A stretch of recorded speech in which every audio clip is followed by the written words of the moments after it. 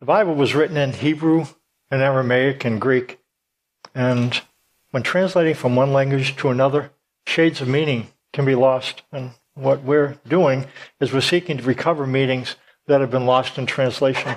And we're going to talk about a word, mystery. One of the keys in unlocking the Bible is to understand the concept of mystery. Mystery means something different than what it means to us. When you think of mystery, what do you think of? You think of a story that as it goes along, somebody done it. And so the thing about a good mystery is that you have to figure out who done it. And you're trying to guess, I think it's that guy, I think it's that guy. A good mystery, you really can't tack it down until the end, and then there it is. I didn't know that guy did it. Biblically, a mystery is a little bit different. It's what a mystery is biblically. A mystery is a secret, something that God intentionally hides and purposefully conceals. Again, what a mystery is, when God intentionally hides something or conceals something about his plan or about himself. And the thing then with a mystery is that when God veils it, it's not difficult to discover, it's impossible to discover until it's revealed. There's some things about himself that God veils. And the only way we're going to get to know those things that he has veiled is if he chooses somehow to reveal these things to us. We can't figure it out. God must tell us what it is. God's mystery must be revealed. The disciples were acknowledging that Jesus spoke to the people in parables and stories. And the stories were things that told the story, but what the disciples were understanding is people aren't really seeing everything that you're saying. And they asked him a question: why do you speak to the people in parables? I mean, why not just tell them clearly what it is you want them to know? And Jesus went on to explain, and it's a little bit, it's very interesting to hear what he said. He replied, the knowledge of the secrets, that word secrets literally means mysteries. Again, a mystery is something purposefully hidden and concealed.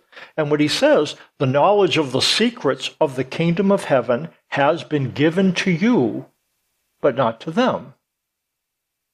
Whoever has will be given more, and he will have an abundance. Whoever does not have, even what he has will be taken from him. This is why I speak to them in parables. Though seeing they do not see, though hearing they do not hear or understand. The disciples knew that people went away scratching their head. They knew that there were things about Jesus that they were understanding because they spent more time with him. They had the opportunity to ask him questions after he spoke to the crowd. And so they were clear and they understood that people weren't seeing everything that Jesus was saying. And they asked him, why do you do that? Why do you speak to the people in parables? And he said, well, because I have determined, and the Father has determined, and he's talking to his disciples, that there are some things I'm going to tell you clearly that I'm not going to tell them clearly. That it was his purpose that some would understand and some wouldn't. That strikes us as strange. Why not speak in a way that everyone sees? And that's the thing about mystery. For some reason, God takes some things and causes them not to be clearly understood. And then subsequent to that, he will choose then to tell. And we'll find that the disciples ended up learning some things about God that people prior to these individuals, it really wasn't possible to understand. And God determined to reveal the mystery to the disciples and not to everyone else. Because God makes use of mystery, Jesus spoke in parables. There are some questions that bubble to the surface. Why would he do this? And there are answers to that, but let's circumvent that. Let's step that to the side, and let's just kind of bring before our eyes the fact that God makes use of mystery. There are some truths about himself that God purposefully veils. And what that means, that there are times when God speaks, And you might assume that he's like this, but he's not. There are things underneath the surface that he is not saying as clearly. These truths are not difficult to unravel. They're impossible to unravel until he reveals them. What it means then is this. God's nature is veiled in the Old Testament. I want to be clear.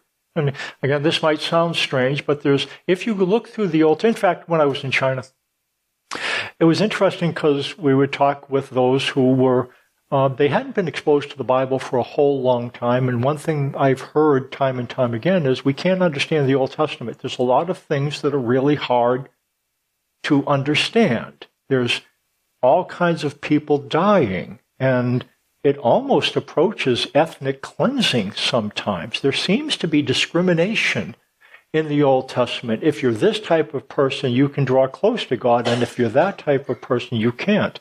And what I found there, and I think it exists here as well, there's some things in the Old Testament that are hard to understand. Would you agree?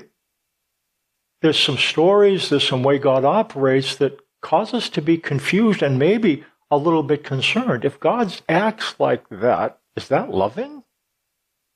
God's supposed to be loving, but I don't understand if God's loving. How could he treat that person that way? How could he reject? How could he cause these things to happen?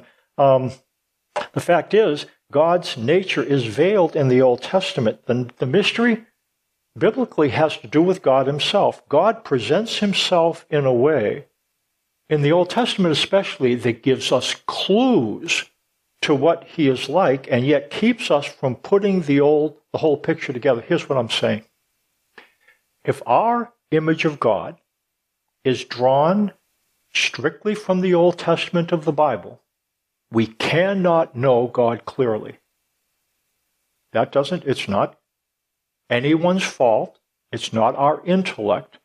God's not being bad. He uses mystery, and it was God's purpose to express himself in ways that would not allow us to see him clearly.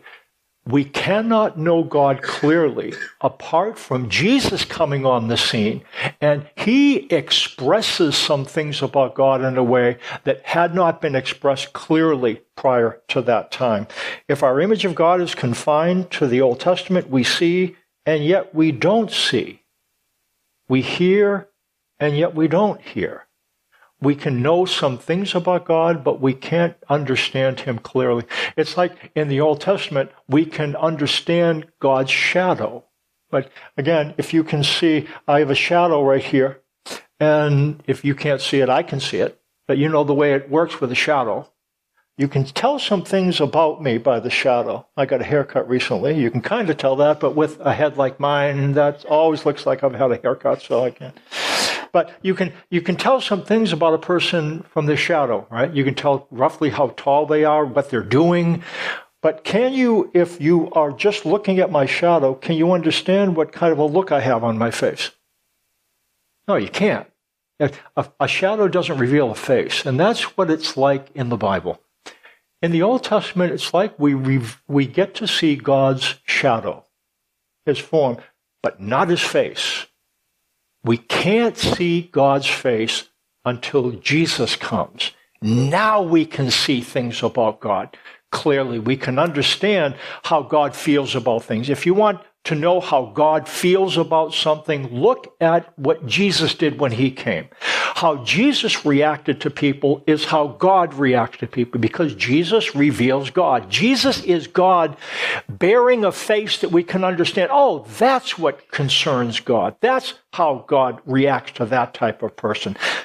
And if you look at Jesus then, the only people that Jesus had a difficult time with are those who claimed to speak for God but misrepresented him.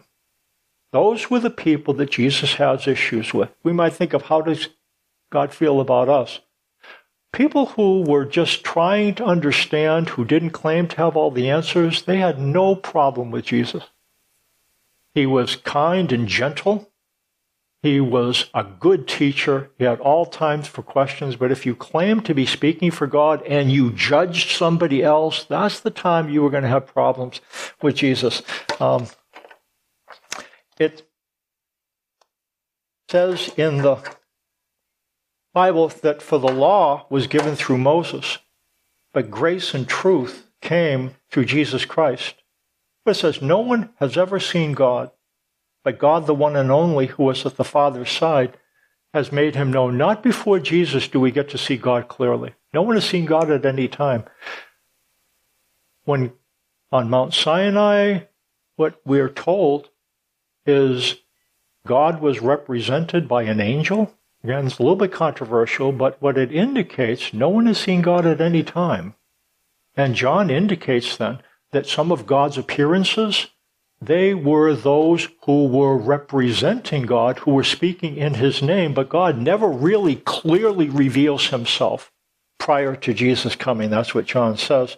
So God is not clearly reflected from Mount Sinai, and that's important because the racism and the genocide and some of the difficult things associated with God's proclamations are not reflective of what he is really like. They are parts of the mystery. We can look at things in the Old Testament, and we can come away making assessments about God that are wrong. Jesus Christ, God the Son, makes him known.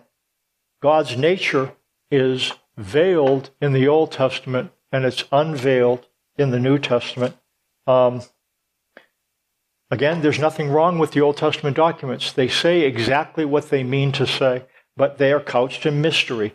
Facets of God's character are purposefully veiled so that they can be subsequently expressed by Jesus. And this is how Paul saw himself. It says, let a man regard us in this manner, as servants of Christ and stewards of the mysteries of God. With the way Paul saw himself, the way it worked, if you were a house owner and had a big house and servants, what you would do then is you, as the master of the house, would identify one of the servants to be a steward. And what that servant would do, the servant became like middle management. He wasn't the owner, and he wasn't just a servant. He was promoted, and he was given the responsibility then to take things from the master and give them to the servants in the house that worked in the house. Paul described himself as a steward of the mysteries of God, and this is what he identifies himself as: somebody who has been brought into a position where God tells him things, and he tells these things to us. That's why his letters are included along with other books in the Bible, so that when we listen to these things, when we read the Bible, that's why we talk about the Bible Sunday by Sunday, is that we then can learn some things that were previously kind of made difficult to see, but God gave Paul clarity as one, and now we, as look at him, we can learn some things about God that aren't as clear. Paul goes on and talks about some of the things that have been made clear. He says, in reading this then, you will be able to understand my insight into the mystery of Christ, which was not made known to men in other generations, as it has now been revealed by the Spirit to God's holy apostles and prophets. This mystery is that through the gospel, the Gentiles are heirs together with Israel, members together of one body, and sharers together in the promise of Christ Jesus. God revealed mystery to Paul, and what this means, that he told him some things about himself, and he wants him to tell us about these things. What is the mystery? The mystery is that through the gospel, Gentiles are heirs together with Israel, members together of one body, and sharers together in the promise that is in Christ Jesus. What this means for us is that Gentiles are in. In the Old Testament, if you were a Gentile, you really didn't have much of a chance to be able to get to know God. Look what it says. Therefore, remember that formerly you who are Gentiles by birth and called uncircumcised, remember that at that time you were separate from Christ, excluded from citizenship in Israel, and foreigners to the covenants of the promise, without hope and without God in the world. but now in Christ Jesus, you who once were far away have been brought near through the blood of Christ. From the perspective of being included in the Old Testament, Gentiles, we were, well, look what it says, separate from Christ, excluded from citizenship in Israel, foreigners to the covenants of the promise, without hope and without God in the world. And if you look in the Old Testament documents, what you'll find is that in order to be able to be included, you had to be Jewish, you had to be a child of Abraham. We might get the sense then that, well, did God really not want a relationship with us? That's one of the things that was cloaked in mystery. It's always been God's desire to give himself and to bring everyone into a relationship with himself. Everyone who would hear and believe. Again, it doesn't mean that everybody on the planet gets to go to heaven. But when we understand what he says, that God has chosen some to and through whom he can make himself known, but ultimately it's God's desire that he would become one who would give us eternal life. And what he asks us to do is this: to listen to his good news, especially the good news that comes through his Son. There is things that you can know about God from the Old Testament. I'm in no way saying that we need to avoid the Old Testament. The Old Testament tells us some things about God. But if you want to get a clear picture of God, you can't just stay in the Old Testament. We have TVs, and used to be that we had analog signals. You know, remember in the old days, there were TVs, you had analog signals, and about a number of years ago, everything went from analog to digital. And when that happened, now digital high def, so now you can see things much more clearly. The image is better. And that's the way we are to understand God revealing himself. There are some things we can see about God in the old, but it's like an analog signal. If we want to see God clearly, that's a digital signal, and that's what Jesus gives us. It's like God in high definition, so that we can really understand what he's like. And it's God's purpose then, not to just reveal himself to one group of people, but to disclose himself to all who would understand that he wants a relationship with everyone in this world, Jew and Gentile. Slave and free, woman and man. Gentiles are not divine afterthoughts. That was one of the difficult things in the early church. Paul, imagine this. Paul was one who, he understood the Old Testament. And he then was tasked to say to the world, as one who was a religious leader in Judaism, he was tasked by God to understand that it was never God's purpose to only be the God of one group of people, but to be the God of everyone in the world. And Paul then had to go to his people and to Gentiles and say, guess what? Gentiles, you're in. It's God's intent that you would be in his forever family. And that was the nice part of Paul's job. The hard part was for him to talk to those of his own race, those who had sacrificed a lot, to say, you know what? You get the sense in the Bible that we are the ones that are nearest and dearest to God, but God really has a heart for everyone in the world, not just Jews. And that was a hard thing for many to understand and accept because it was in the Bible. And that's the thing that makes it a little bit difficult. God communicates some things in the Bible that don't fully tell the story. And again, what we've been saying with mystery is, we can't know God clearly until and unless we hear him express himself through Christ. And through Christ, he says he is the Savior of the world, and everyone he would have to come into a relationship with him. What that means, Gentiles are in and discrimination is out. Again, God does appear to be racist in the Old Testament. I've watched some movies recently. I watched The End of Lincoln. And it was when blacks were being given the opportunity to vote.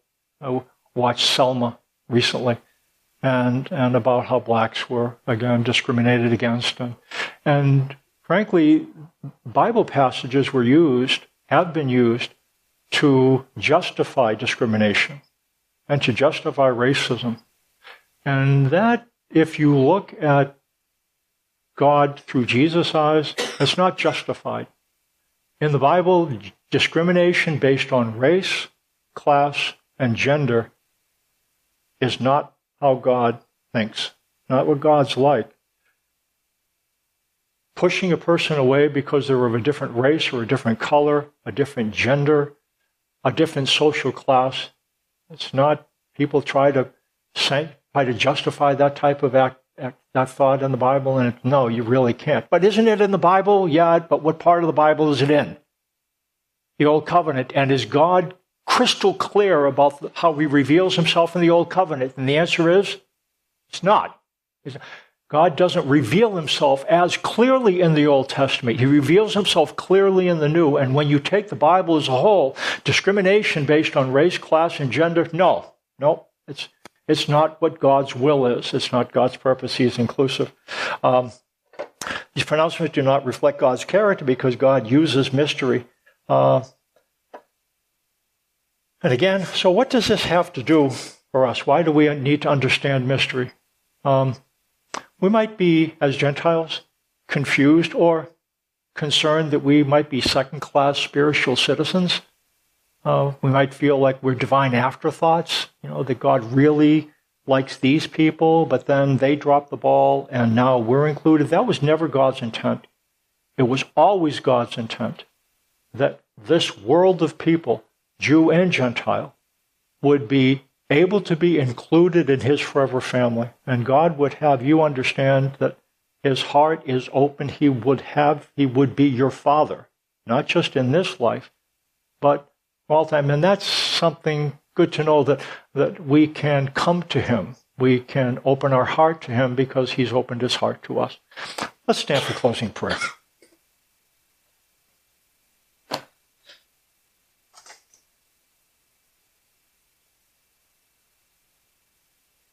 Father, thanks for revealing yourself to us.